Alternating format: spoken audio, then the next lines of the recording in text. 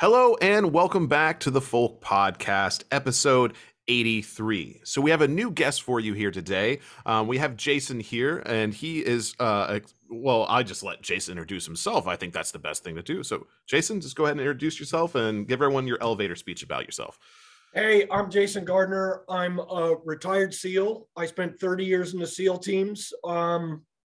I I was an enlisted guy, maxed out as the Command Master Chief of SEAL Team 5, and then I was the Master Chief of Special Operations Task Force West over in Iraq, and then our training detachment. And so now I am a leadership instructor with Echelon Front, and I go around talking, and I live in a super rural area, and I'm in a lot of the same stuff that everybody listening and the guys running this podcast are into, and kind of discovered them on YouTube. So that's who I am. Kind of a homesteader, SEAL person, father, husband, just trying to get better. Well, I remember, really the first time you kind of reached out to me, you said something along the lines of like, sometimes I don't know if I'm a dwarf or a hobbit or something like that. So I saw the YouTube video that you broke off with the Hooga and the Hobbit stuff, and you opened that up with you're like, I'm a Hobbit, and I'm like, dang it, you know what? I think I'm then shot you one of my Instagram posts, which is pretty awesome post from my 2009 deployment to Afghanistan, and it was me giving my guys a pre-op speech, and that deployment to Afghanistan was, of my 5 combat deployments, was the craziest. And I'm giving a speech right before we get on the helicopters. It's good. I had it forever, and then I had a film buddy that was able to blur everybody's faces out and then put subtitles on it. So I figured I could kind of get your attention with that, and then said, when I sent it, I go, I'm pretty much a Hobbit. And I'm like, well, you know what? Maybe after watching this, I might be a little bit dwarf. Yeah, and I think I told you that too. I'm like, yeah, I think you're a dwarf if you're here giving a battle speech, you know. Yeah. So I think I traded in the walking stick for a sword. Yeah. So I do want to open it up to Ian and Caleb, who probably know a little bit less about you, to kind of ask those basic questions before we kind of move into the meat and potatoes of the conversation. Okay. Yeah, Caleb, if you want to go first this time, because I know most of my stuff is going to be focused primarily around like some of the military aspect, because I did 10 years Air Force, and I was with Air Force Special Operations the entire time. So awesome. So the thing I'm curious about is what got you into the faith, and like how long have you been practicing? So here's how it works for me. I was raised in the Catholic religion, and it just wasn't working. And there was a lot of things that didn't, while I enjoyed how, all the Gothicness of it and all that, it bothered me. And then listened to Neil Gaiman's Norse mythology, which I thought was a pretty good book. And then we started sending out Yule's cards instead of Christmas cards a couple of years ago. And there was just a lot of things from the paganism that rings more true and is in line with being closer to nature. And instead of saying like, hey, this nature is mine and I own it, but looking at it from an aspect of being part of it, I really enjoy. And I really enjoy the way the gods are laid out, because they're not cut and dry. Like you can't, Odin isn't a nice guy per se. He has there's a lot to him that would make more sense as far as you're looking at how, nature is and all. And then the interaction between them all is really cool. So that's what kind of pulled me toward it. were you still active duty when you started practicing faith, or was this after you had retired and gotten out? Oh, no, it's something that, well, towards the end of my career, it's something I think that's right when we started. I've been retired for 3 years, Okay. But I think that's when we started looking into it. And so what I do is I just look at everything. So I've recently been real interested in some of the Native American stuff, and looking at what and I tell you what, it's very similar to paganism. Go figure. And Eckhart Tolle, the Four Agreements, there's all these different concepts where they're just laying out, hey, these are virtuous ways to live that will just lead to a better, happier life for you and for everybody around you as well. Well, and that's something that I've been on for a while now. And now, again, maybe it comes from my explorations into global shamanism. But if you look at like the first world religions, like the first religions of each society that kind of popped up in every area, they had all such similar understanding of how everything worked. And so to me, it just makes sense that they had the original idea of how the world worked and how spirituality works and religion. And then, it wasn't until fairly recently that the modern monotheistic religions have taken over, also coincidentally around the same time as capitalism and globalization. Yeah, and it's really interesting to see all of those places where they're essentially saying the same thing. Yeah, I guess like regarding some of like the more like basic questions, I mean, do you have any particular, I mean, I'm sure a lot of people would be curious and stuff like that. I mean, myself personally, like what deities do you find yourself working with primarily, just out of curiosity? So like I wouldn't call myself a practicing pagan, but the ones that I find myself the most inspired by, I really like Thor. And we've got horses, we've got Norwegian fjords. Mine is named Fenrir.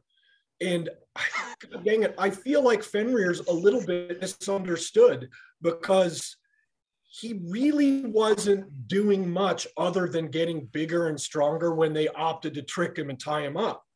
Yeah. And so there's a possibility where they might have taken a situation that wouldn't have been bad and made it worse. Anyway, that's it. When I played Dungeons and Dragons as a kid, and I do now still with the family, I was really into Tyr just because he is like law and order and justice and all that. And then he was the only one hard enough to give up his right hand in order for them to get Fenrir restrained. It's almost, like I mentioned some of this stuff before regarding Fenrir, as Jacob and Caleb. You and Ian are going to be best friends with your understanding of Fenrir. Oh, he was just a little puppy dog and no one understood him. Oh, he's going to grow up and eat the god I follow all the time. Oh my God.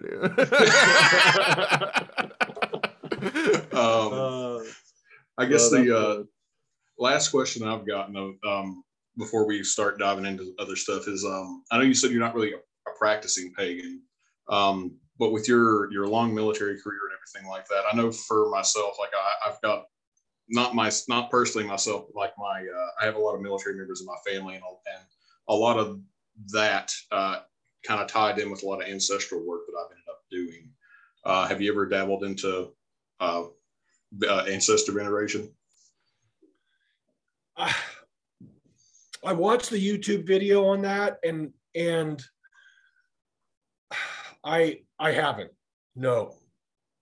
I would say I was curious about that when you discussed it, and I've looked into my history, and I've dug into, like, I've tried to understand what was my draw to the mount. I live up here in the mountains, and this is where I feel at home. I felt a gravitational pull to this place that I felt was absolutely genetic.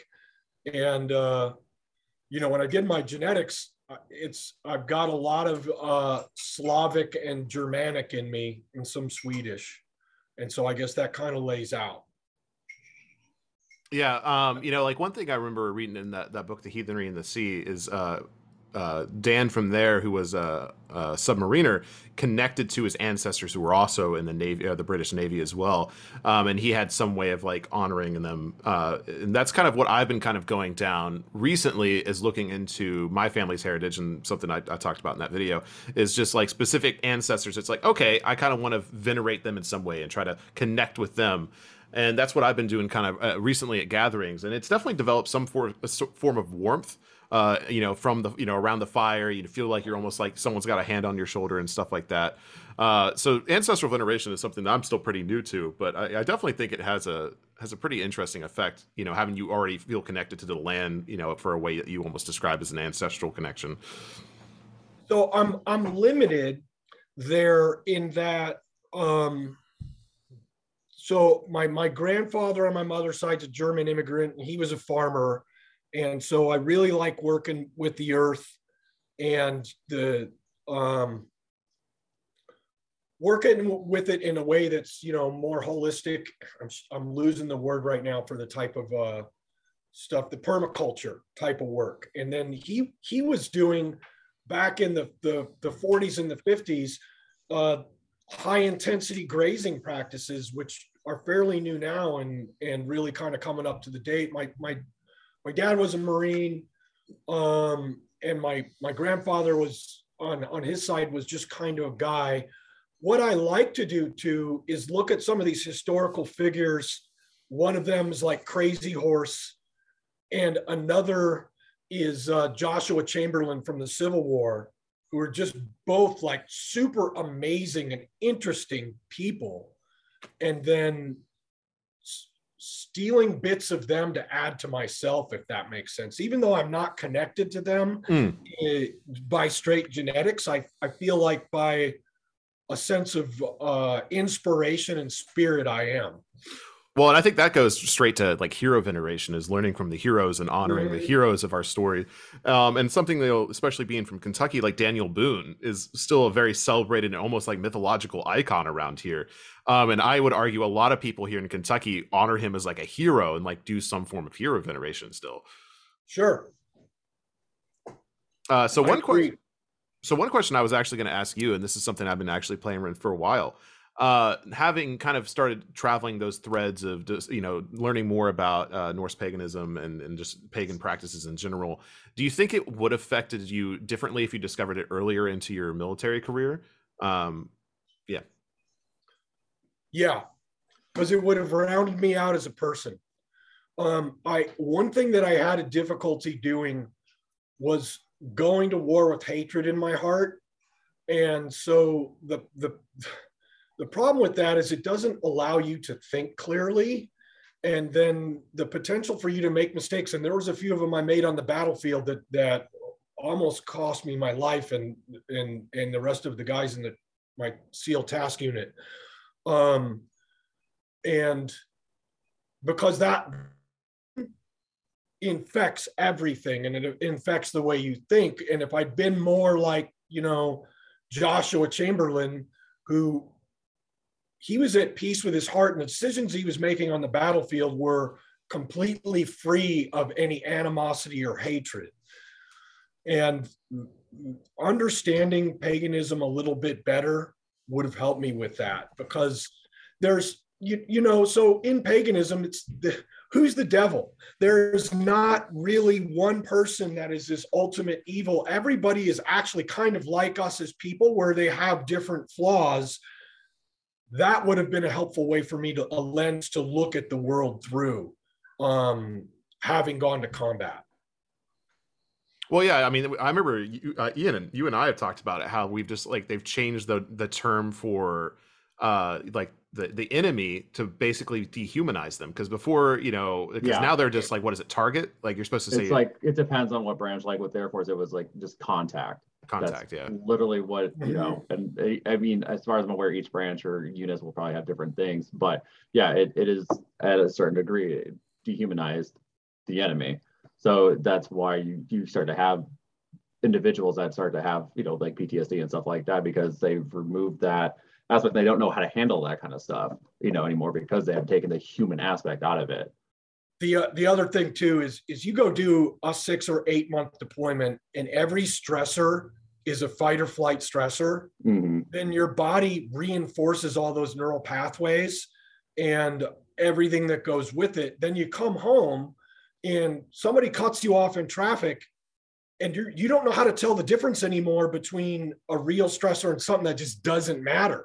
And then boom, guy cuts you off in traffic, and here comes the adrenaline, up goes the cortisol, and your temper's just gone, and it's out of hand. So that doesn't help too.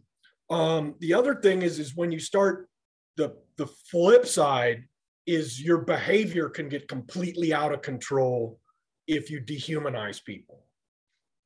Well, and I can't remember. I think we were talking about it in a podcast. Was that statistic that like only 20% of people actually fired their gun in World War I or something like that, which is obscene. And so that was one of the things the military looked at. They're like, how can we get soldiers to fire their gun more? Because they look across the field and what they see as another human and someone that very well could be like kinsman, especially if you're in Europe. You know, they don't want to fire their gun, and so that's when they started like figuring out ways to dehumanize the enemy. Yeah, good grief! And could you believe the Civil War, where we got documented cases of brother on brother and cousin on cousin at different battles, where it's mind-boggling. We're just really lucky that we live in the United States right now, and we're not over in Ukraine or something like that. Mm-hmm. As I travel one country over from the Ukraine in 2 weeks.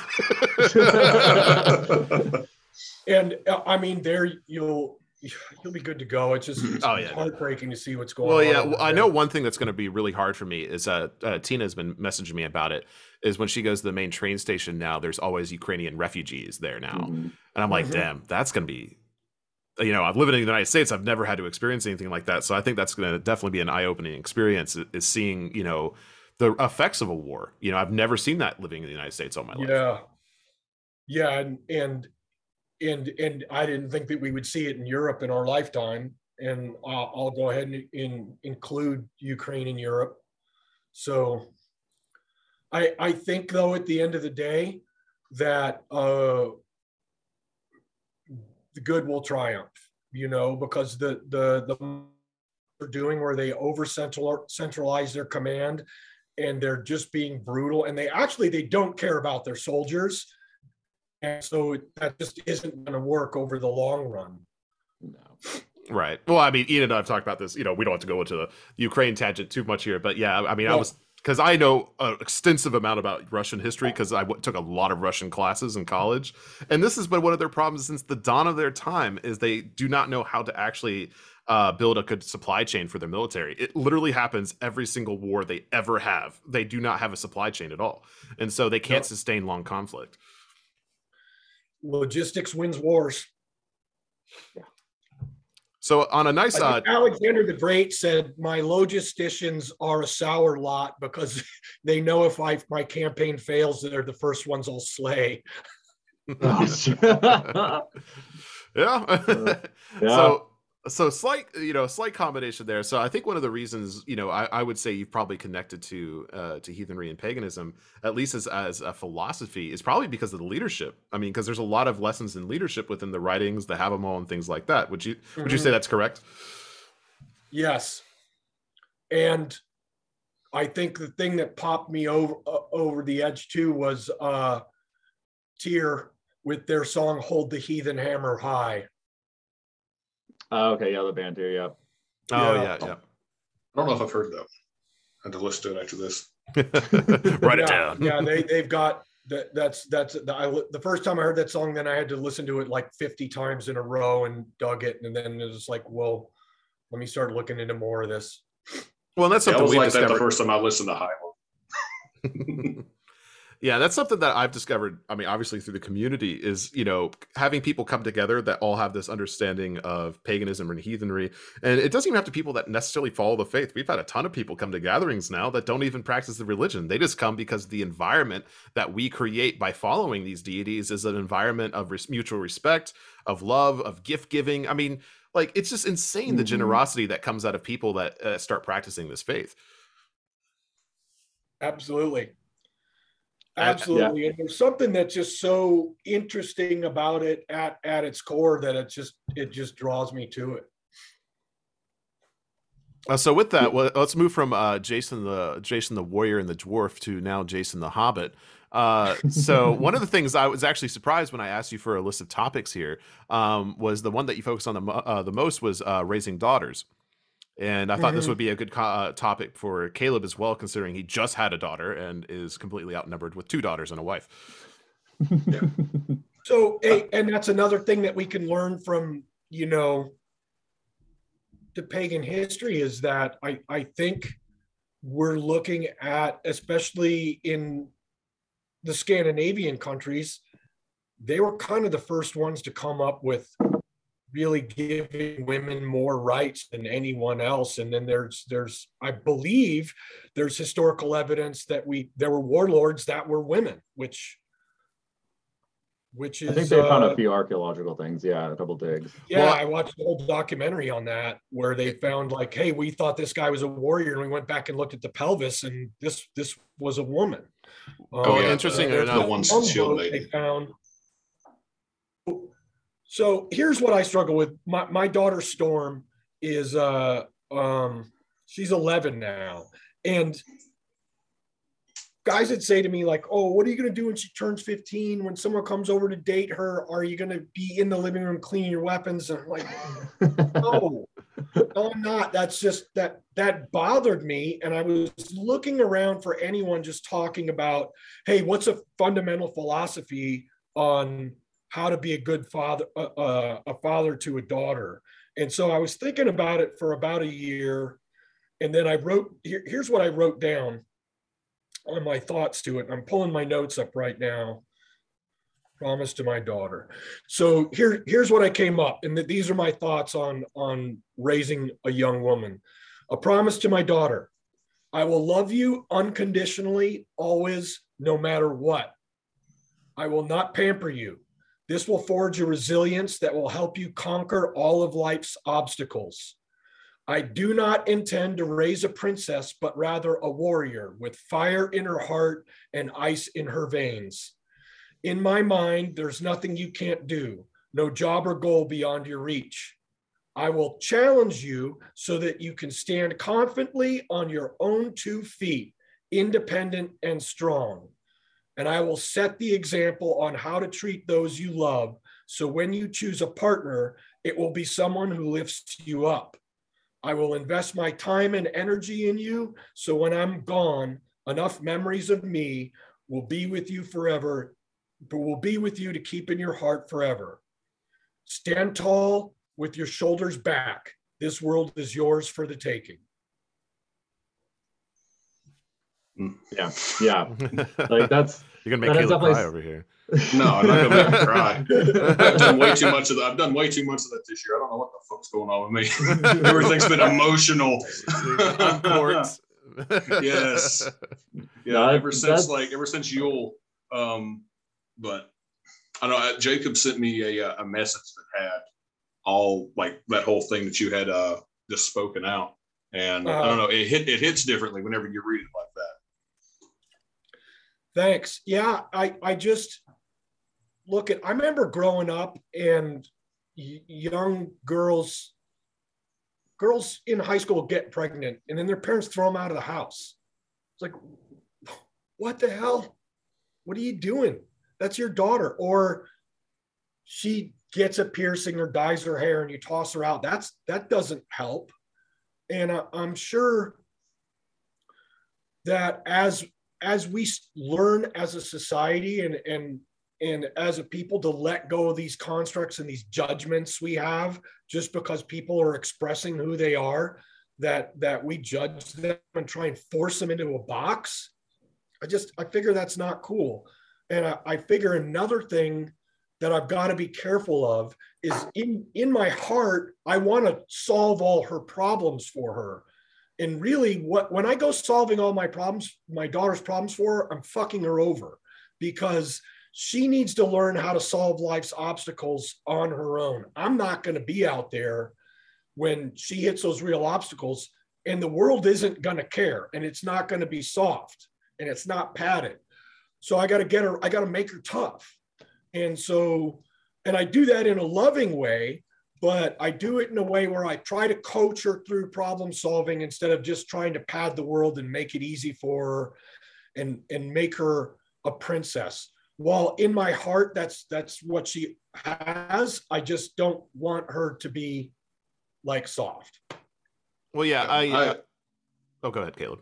Oh, I was just going to say, I completely get that. I'm trying to find that right balance. And thankfully I've got some time because my oldest is like 3.5 right now. She'll be 4 in September.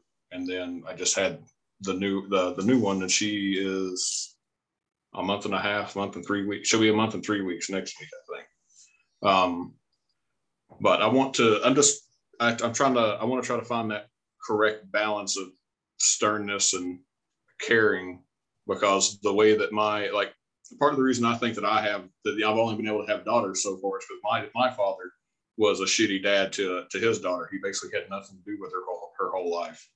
And then my wife's dad basically verbally abused her and, talked to her like shit for, her entire upbringing. And, whenever me and her got together, it was always me trying to help her with her depression and everything else, because he talked to her like a piece of shit.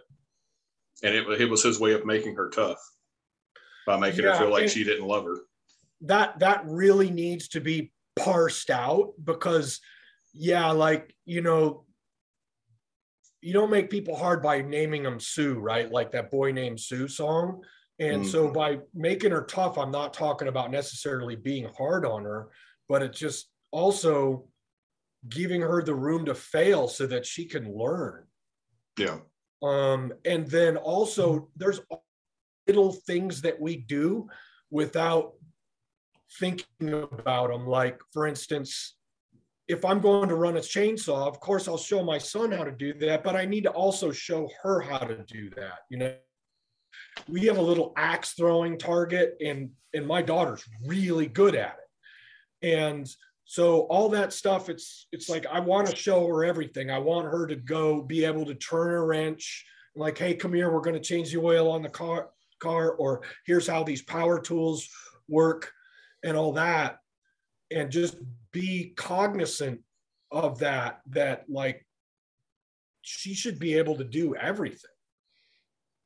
Well, I'm going to see if I can find the right words for this. But, if you look at any, pre-1900 industrialization society, yes, there was a fairly distinct difference between men's and women's work, but both had work to do. And now the work we do now is much different. Like you said, it's turning a wrench, it's fixing a car, it's changing your oil. And we all have to do that. We as a society have grown past the need for separate chores because we all have to do work nowadays. And so I think it's the job of the parent to show, like, both the sons and the daughters how to survive in this modern world, because there is no true distinct difference. I mean, obviously there's, having children and going through, the different adolescences and rites of passage. But for the most part, we all have to survive in this modern crazy world now. Yeah, absolutely.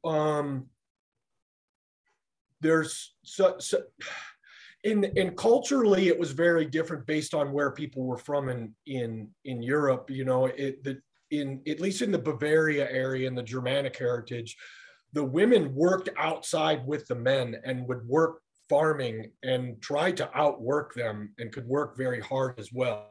And I know, like, my wife Iris, she worked as a wrangler on different ranches, and a lot of times she'd be the only girl out there, living with the other wranglers in there that were all men.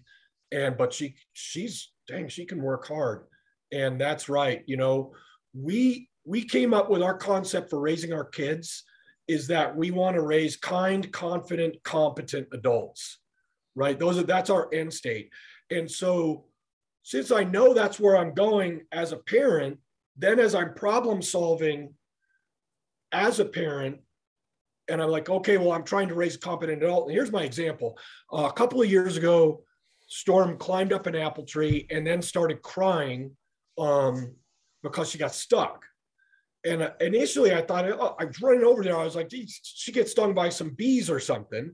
And then I get there and I realize she's just crying because she's stuck. And so I could go rescue her, but that's not making a competent adult. But what I can do is I can coach her on how to get down and help her navigate that obstacle so that she does it herself. And then that's how I make her a competent adult, by not solving her problems for her. Well, yeah, and I mean, that's something in leadership in general, not just parenting. That's something I had to learn. The first time I had a leadership position, I was 23, still in college. I got promoted at the restaurant I was working in.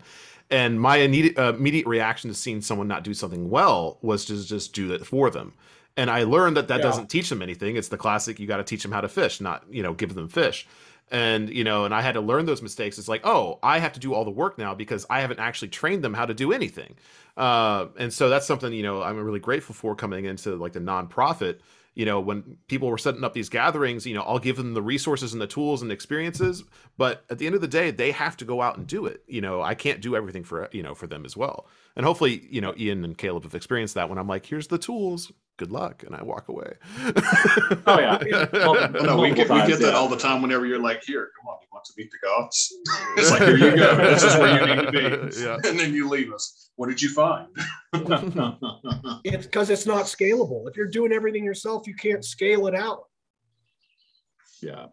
No, I definitely, that's one thing that, like, if I ever have daughters, it's something that I have told myself to, go along those lines of not necessarily pamper them to be a princess, but to raise them as like a warrior. Because I feel like not only does that give a good sense of confidence, that like real confidence, than just being like, oh, I'm daddy's girl, I'm daddy's princess, he gave me everything, blah, blah, blah. That, like you said, that doesn't set up that, that child to be a competent adult. That builds that sense of like entitlement. And that is just plagued the world right now, is just such a strong sense of entitlement. And so like, I honestly, and I feel like, at least for myself personally, I find a woman who is much more like competent and a stronger individual on their own than a woman who is super hyper dependent on their partner to do literally everything for them, because then what does that do? That adds, more additional burdens to, whoever that person's partner is, if that's me or whoever. But it's definitely a philosophy and a mindset that I'm definitely going to bring into play if I ever have daughters, is to, teach them to be kind, competent, and what was the third one? I gotta remember this now. It was kind, competent, and kind, confident, competent adult. Competent. That's what it was. Yeah. So, well, yeah, that's what I was worried about. I don't want her to get in a situation where when she does choose a partner, she's completely dependent on them, because that just leads to just the choices aren't real. The partnership isn't really set up for success. And when she's in a partnership, or any of us are in a partnerships where it's kind of a mutual relationship there, and there isn't one above the other, then it's much more healthy. It's a healthier way to progress.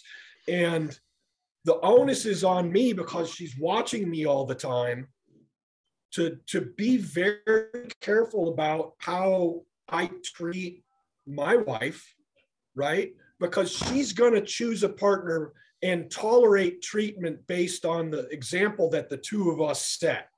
If she ever gets into something where she's somewhat with somebody abusive, she's going to be like, boom, and be out of that, because she's like, this is not how it's supposed to be. But where she sees it's like, we're not screaming at each other. When we have conflict, we'll sit down and hash it out in a mature manner.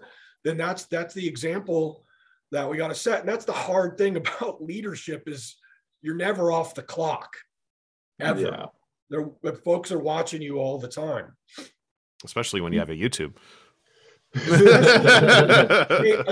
But the thing is like, your YouTube channel is so positive that anybody that is critiquing it automatically just makes themselves, in my mind, it looks bad, because there's nothing but good. I don't see anything but good there.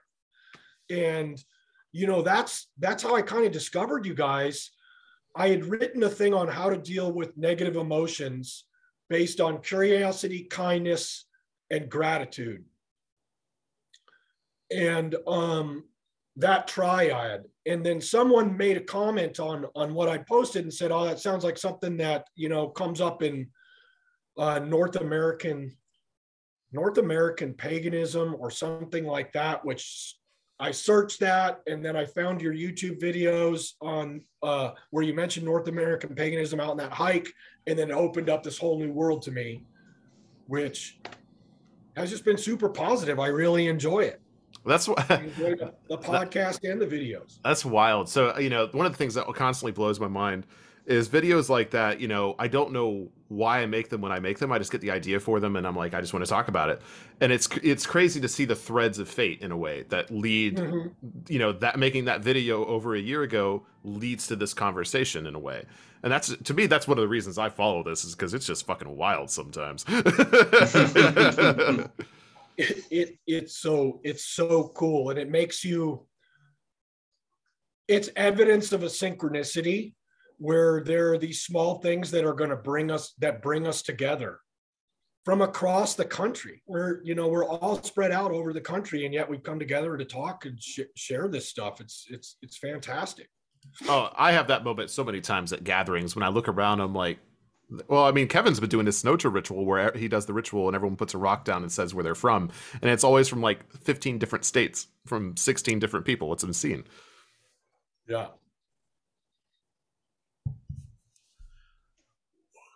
I had a thought, but I lost it. Guys, do you have thoughts? I have to think of my thought again. There he goes. He lost himself. How's that horn? I see a horn on your wall back there by that shamanic drum. That's pretty cool. Yeah, I got that. It's custom made. I got it from a Ren fair, but it's like legit, like handcrafted and stuff. It does pretty good. And then that drum is from the Wildlings that we've had on the show before. They made that. It's a deerskin drum. Awesome. My brother just sent me a 16-incher that's elk on one side and bison on the other. It's really cool. Yeah, well, I really want to get into like making my own drum here, but that just sounds like a lot of work. It'd be a neat thing to do it like at one of the one of your festivals or gatherings. Oh yeah, well, like a community made drum. Yeah, that'd be kind of cool. Oh, yeah, that would be kind of cool. We make it from our own hair, combined together, mostly from Caleb's back hair. Just like the sea turtles in Pirates of the Caribbean. Now, kind of going like a thought that I had when we were talking about like the leadership situation of, you know, being a leader that actually helps, you know, not just necessarily does the work for the individuals that are under you, you know, because obviously they don't learn that way, but also being that leader that is there with them doing things. So that's like one thing that I found with my time in the military is I came across a lot of individuals that were in leadership and supervisor positions where they would basically just tell those who were under them, just go do this. And then they would just stay at their desk or whatever, you know, they would just not be out there with their people. And that was always something that I always found super frustrating. And looking back at it, I'm very grateful for the first supervisor that I ever had when I first joined. He was very much that type of person that he was always out there with us, no matter how, you know, how shitty the job was and how like obnoxious it was. And I mean, I was in Florida for my first 8 years, and it is extremely muggy and extremely hot up in the Panhandle. It's, you know, I've described it as the butthole of Alabama, basically. And, you know, he was always out there. And that was a very good setup for me when I started to become into a leadership position where it's like, that's who I want to be like, you know, because he was always there. Because like I said, I've seen guys where they're just like, all right, go do this stuff. And they're going to stay in like an air conditioned office or whatever, you know, or sit in the vehicle that's air conditioned and just watch, you know. And that definitely speaks volumes, I feel like, to the type of individuals that they basically train and will follow after them, because then they're going to have that same mindset. You know, like for me, as soon as I was put into a leadership position at a much lower rank than most people, I was just like, all right, not only do I have this responsibility in a position that normally doesn't have it, I now have to maintain that and not, you know, basically the drive to not fail. Obviously you're going to, but at least not make it a waste of time and everything like that. And it was just something that really struck with me and stayed with me throughout my entire military career, was just being that leader that was always there when it got, you know, when shit was rough, or staying much later to help out, and not just disappear randomly, or like bring things to people that like say they needed water or whatever, just to keep everything going and going smoothly. So in the military, you kind of had like two different kind of leaders, right? One type where in this was my observation. One type I would work kind of hard for them, because if I didn't, they'd yell at me. They'd come out of that air-conditioned office and they'd yell at me. And then the other type was the type I worked hard for because I didn't want to disappoint them. And when I thought on that long, hard, I'm like, well, what separated the leader that I worked sort of hard for or worked for because I was worried about them yelling at me, and what actually made me care whether or not I disappointed this other leader? And what it came down to is the leader that actually treats you with respect, doesn't talk down to you, and actually cares about you. Those are the people you'll freaking die for. Mm-hmm. You're like, you'll do anything you can. And there are lots of people don't think that the military is like this, but there's lots of folks in the military that are of like, they could be like 3 or 4 or 5 ranks above you. And when they come talk to you, they're still talking to you, not at you, and talking to you with respect.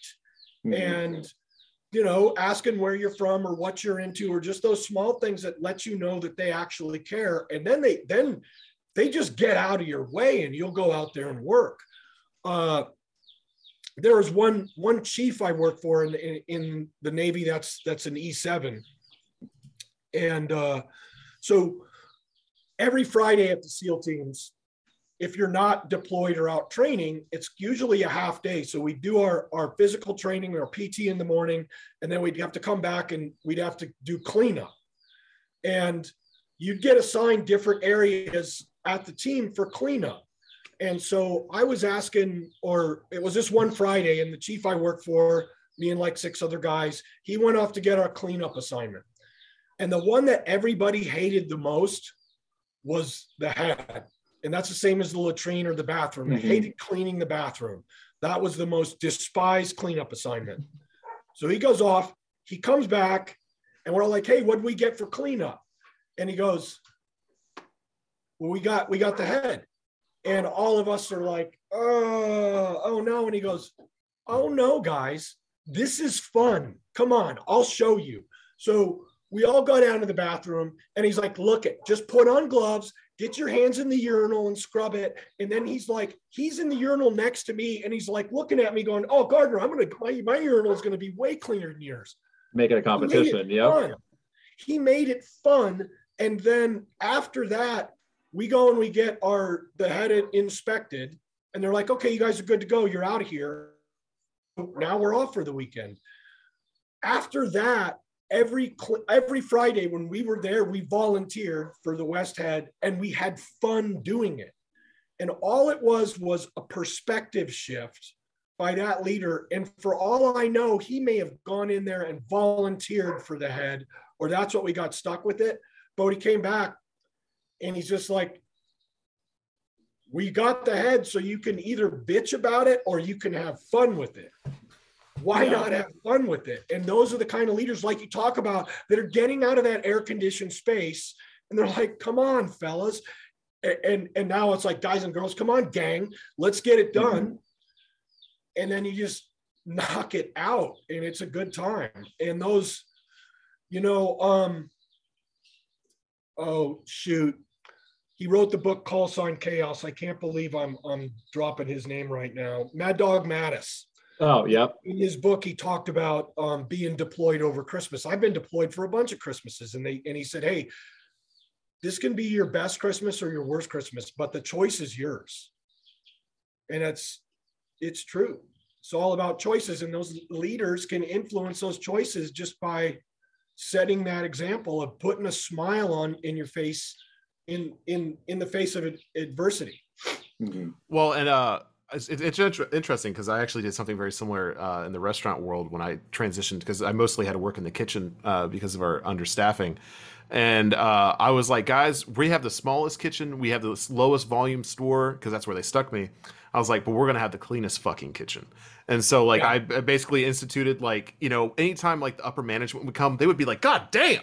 And they would be like looking around, everything was fucking shiny. And so then they would go to the more busy stores and be like, what the fuck are you guys doing? And they would get bitched at because ours kitchen was cleaner than theirs. And anytime our cooks had to go help at the other restaurants, they'd be like, this place is disgusting. So, and so it's like, okay, we might not have the busiest one, but people knew who we were. And that in itself gave everyone a sense of pride. It went from a store that was doing, like, basically all the cooks were doing fucking drugs in the bathroom to the place where, like, the cooks were sitting there cleaning all day and going home feeling good about themselves. Yeah, that's such an awesome story, because that last thing you said, they were either, before they were so bummed out, but when they felt like they were part of this thing and they had pride in it, now they're not doing drugs in the bathroom anymore. They're not trying to escape. They do it out in the car after the shift, but like oh, thanks, man. You didn't smoke your crack in the closet. Oh, you're doing so good. Yeah, that was definitely one thing that I noticed. Kind of like going into like what you were talking about, Jacob, where like, it was a slower paced environment. When I was stationed at Herbert Field, we were super fast paced, always in and out deploying, always doing something, and then when I went to New Mexico to Cannon, it was a much slower paced base and unit and everything. It was just, it almost seemed like it was almost boring to a degree. And that's, myself and a couple other guys that I was with when I was in Florida that had come around the same time that I did. All of us were looking at each other like, this is really slow compared to everything else. And we're just like, why are people complaining about stuff? Like, why are they complaining about some of the simplest things compared to what we would have had to deal with? People would be like upset that like, oh, you're 30 minutes past your normal shift time. Like in Florida, we were working 12 to 14 hours daily because, and we didn't really bitch about it until afterwards. We'd be like, all right, cool, we did our job, and we're like, damn, that sucked, but at least we got it done and went home and enjoyed ourselves afterwards. But yeah, like in New Mexico, it was just the whole time, the slightest little bit of work that would pop up, or the slightest like thing that they would have to do, they'd be like, oh, I don't want to do it. And it was like, what the fuck are you guys complaining about? This is easy something stuff. to do. Yeah, exactly. We were all like, oh, great, let's go do stuff. So like, I did notice it where a lot of us who had came from the same base, like when we all came from Florida, because they did like some mass, like Exodus kind of stuff, where they sent a bunch of us over there. And usually those were the guys that were always down to do stuff. We volunteered for everything, and we just didn't bitch. Those guys that got promotion rewards and stuff like that, even though like that was not something that I personally went after, but it was recognized. And the people that had been at that base for their entire career, and that was like their first base, and they're like, well, why are these guys who just got here being recognized for stuff? And it's because we don't bitch. We didn't complain. We went out and did the job and came back and did it well. What do you mean we got to move all the vehicles from one side of the base to the other side of the base? Like there was some dumb shit we had to do in New Mexico and dumb shit we had to do in Florida, but like you still did it. And it's just, yeah, it was such a distinct difference. I definitely see like if you put that effort in, especially in a slower paced environment, that gives you more room to make things better, because you can actually focus on some of that stuff and take more pride in some of the more mundane things, or just some of the simpler things.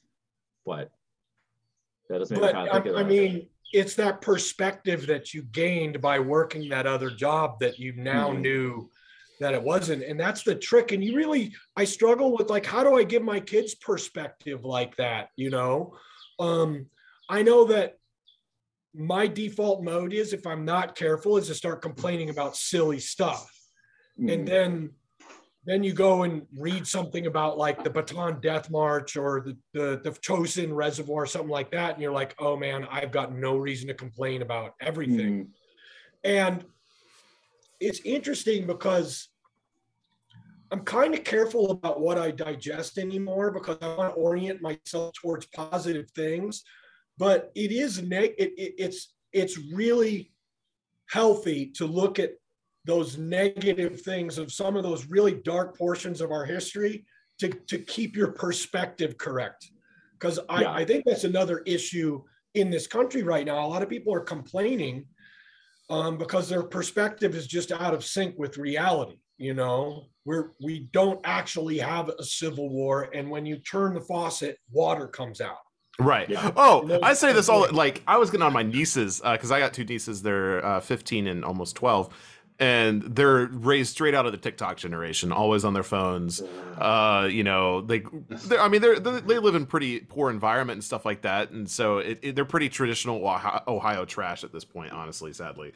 And so anytime I see them, I try to instill, you know, the realization that there is such a different world out there.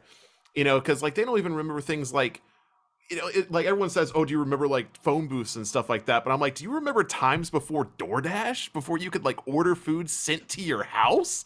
Like, imagine going back in time to our like agrarian ancestors and saying, oh, just imagine the future. You could just use a phone to call somebody to deliver food pre-made to your house. They'd be like, what's a phone? Pick up a hoe and till the earth. What are you talking about, you crazy person? Yeah. Shoot. You guys want to hear a good war story? You know, that was actually, we're closing into the final 10, and I was like, you know what would probably be good to close this out is one good war story. It's probably a good thing to close it. So 2009 in Afghanistan, and up here behind me, that's Task Unit Trident. We got a CH-47 from Task Force 160 and a couple of Apache gunships that were from the 82nd Airborne Combat Air Brigade in that picture. But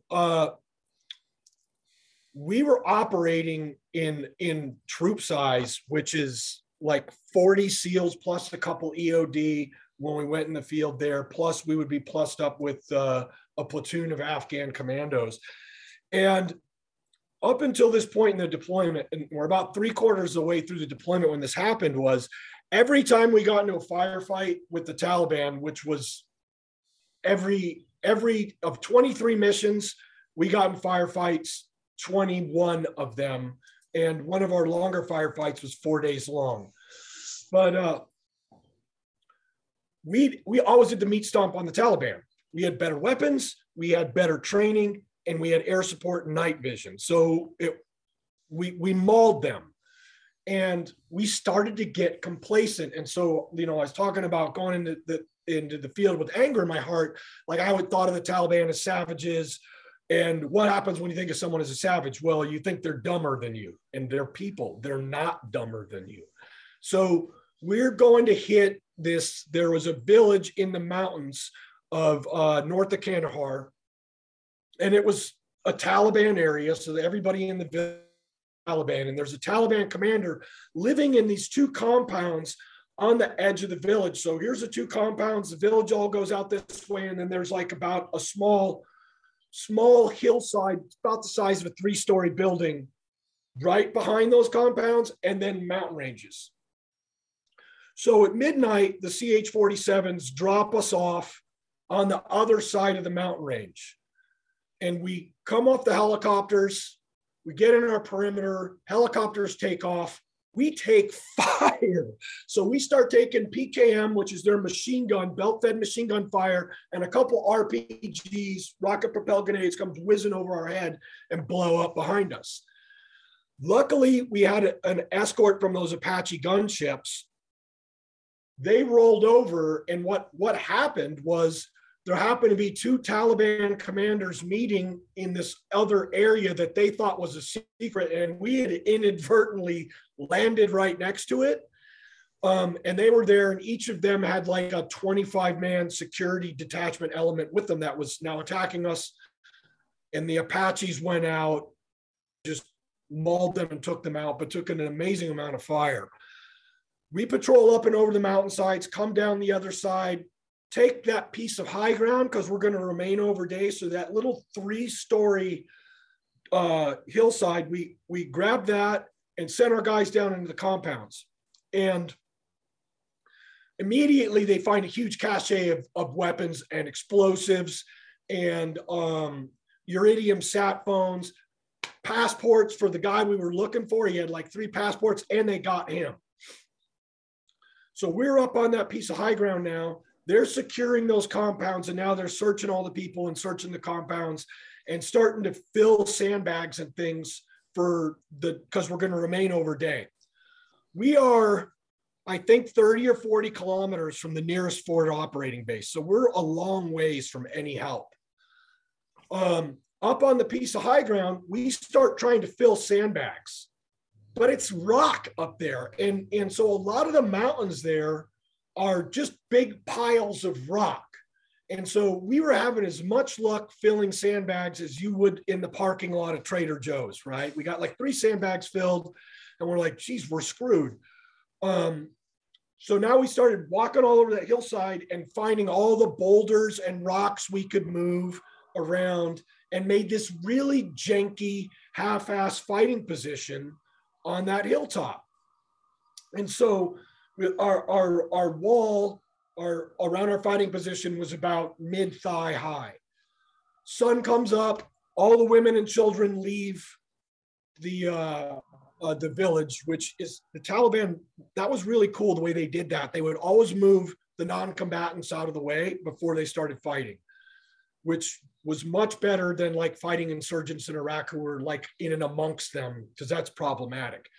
So women and children move, and then we're used to getting attacked straight away. But these guys, they're a little bit smarter. Instead of attacking us straight away, they spent like the next 2 or 3 hours from 6 a.m. till about 9 figuring out exactly where we were.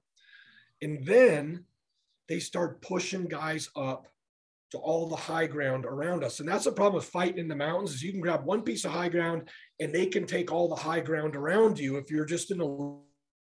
So they're pushing up to these high ground positions around us, and they're pulling fighters in from another village.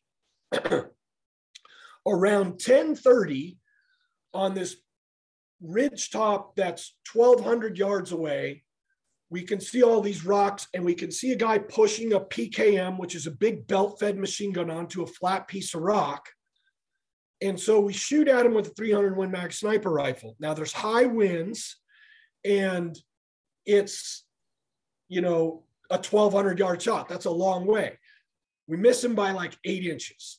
He pulls the machine gun back to the cave or whatever he's hiding behind.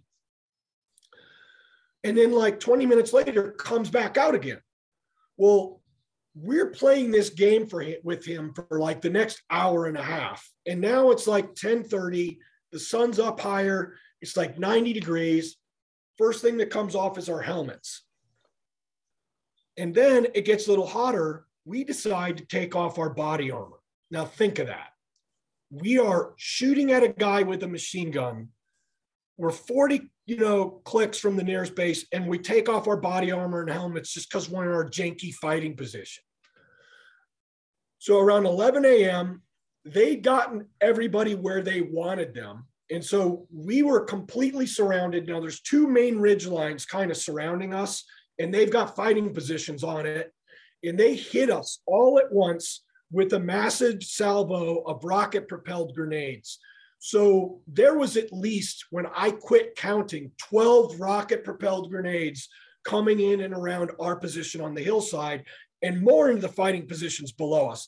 And immediately I'm sucking mud and snaking my way into my body armor and get my helmet back on my head.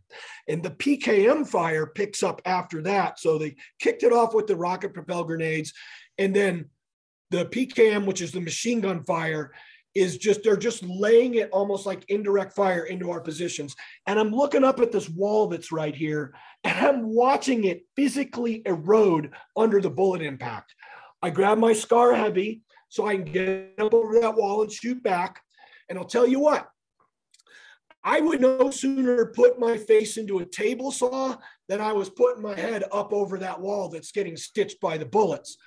So I'm laying there and I'm listening to the communications, and I can hear big explosions in the compounds below us. And I'm thinking, oh my goodness, they're getting overrun. Well, what happened down there?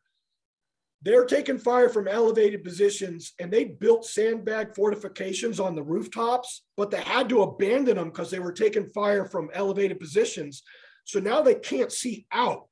And so the Taliban had gotten close enough to the compound walls that they were lobbing grenades into the compounds with them. And they had to use their breaching charges to put up on the walls and blow holes in the compound walls so they could see out to shoot back and hold the Taliban at bay. We had one aircraft overhead. It was a Predator. And a Predator is a UAV. It's an unmanned aircraft. It had 2 Hellfires missiles on board, which can do a lot against an individual, but not against, massive troops. And that the Predator's at 30,000 feet and it's looking at the battlefield through a thermal image, right? So it's having difficulty even picking out any of these fighting positions because everybody's the same temperature as the rocks. And the Taliban knows we have thermal imagers and they have all these countermeasures they use to hide from them. The Pred picks out a couple of guys behind the ridge lines, moving from one fighting position to another and gets them with a Hellfire, but that's it. So at this point, every aircraft in the country is coming as fast as it can to our position because, we made it clear over the radio that we're about to get overrun. And then another lazy, complacent thing we did, like antenna outside of our fighting position, in the base, fell over, lost link with the satellite, and now we have no comms. This is the worst case scenario. And this is when I just given up to the fact that I was going to die that day, right? Task unit commander, he springs over that rock wall and runs out and grabs a SATCOM antenna. It's like Pulp Fiction. I don't know how he didn't get shot. Gets it set up again. We reestablish comms right as the first manned aircraft are getting there. And there are a couple of French Mirages show up. And so the Joint Tactical Air Controller, who's one of my SEALs who has the qual, is right next to me. And I'm on dual comms. So I'm listening to our inter squad comms and I'm listening to the fires net where the guy is talking to the aircraft.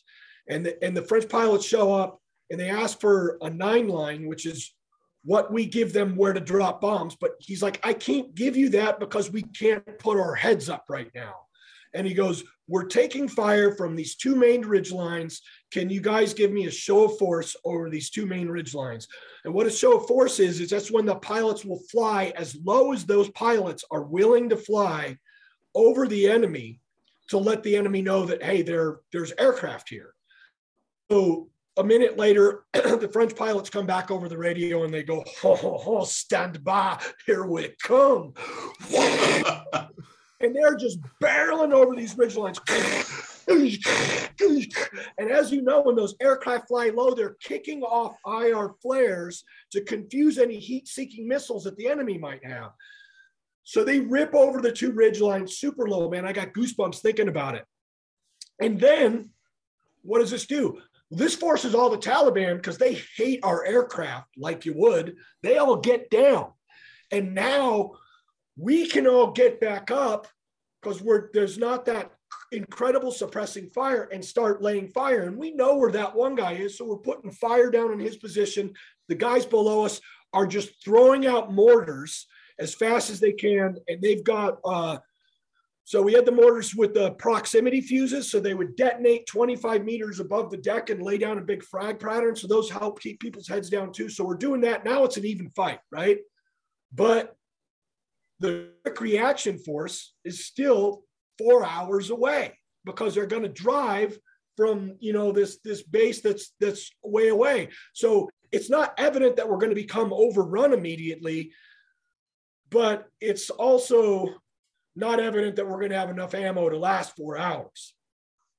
And then a B-1 bomber checked on station. Ladies and gentlemen in the audience, B-1 bombers have bombs to waste. And that pilot, she sounded like an angel when she said, I'm going to give you 4,000 pounds of ordnance. I'm going to drop 8 500-pound bombs. I'm going to give you 4 on each ridgeline. They're going to detonate 50 meters off the deck, and they're going to be spaced out 100 meters apart. And the B-1 bomber can do it all at the same time. And she said that as coolly and calmly as if she was saying, hey, Jay, I'm going down to Starbucks. You want that latte you always get? So she says weapons release impact in 30 seconds. And then we get a 10-second countdown, and then boom, boom, boom. 8 bombs, 4 over each ridgeline, air bursting all at the same time. It was like the 4th of July. Everybody cheered, except for the Taliban. They didn't cheer because we killed or wounded half the guys that had come out to fight us that day. And saved our skins. I learned a lesson about complacency and taking the enemy for granted, and, you know, like thinking, oh, well, I'm better than them and all that, because they almost got us that day. And then another lesson that I learned was it got to be 112 degrees up there that afternoon, and we didn't have any shade in our fighting position, and we ran out of water. We ran out of water around 1:32 in the afternoon, and then it wasn't safe because we were still in a low-level firefight until dark for us to go down and get more water. And then we extended there for another 24 hours. They flew in helicopters, kicked out some more weapons and ammo that we asked for, and we stayed there for another day and fought, which was pretty badass. But pulling this full circle, that pre-brief that I sent you, Jacob, that was the brief before this op. Oh, so I'm talking a bunch of smack about how we're going to go kick the Taliban's butt that night. And and you're like, I'm going to come back for breakfast tomorrow or something like that. Yeah. Oh so that's a good one. I got a ton more, but that's like, I think that's one of the better ones. I mean, another thing on the Air Force, I gotta call this out, man. There is the Air Force Kazovacs, are call sign Pedro. Yep. Those mugs are badass. They are the best ever. And by mugs, I'm including women, because there's women pilots and crew in that too. But when we were in that 4-day firefight, and that was down in a town called Marja, they could tell when the firefights were getting really hot, and they would just launch on their own, and they would be waiting. And so as soon as we would call in, hey, we've got a wounded guy, they would just come in. And there's like rocket propelled grenades and machine gun fire coming in, and they're just coming in. I'm like, God dang, that helicopter is going to get shot down, land on a rooftop, throw a wounded guy on there, and then they would take off.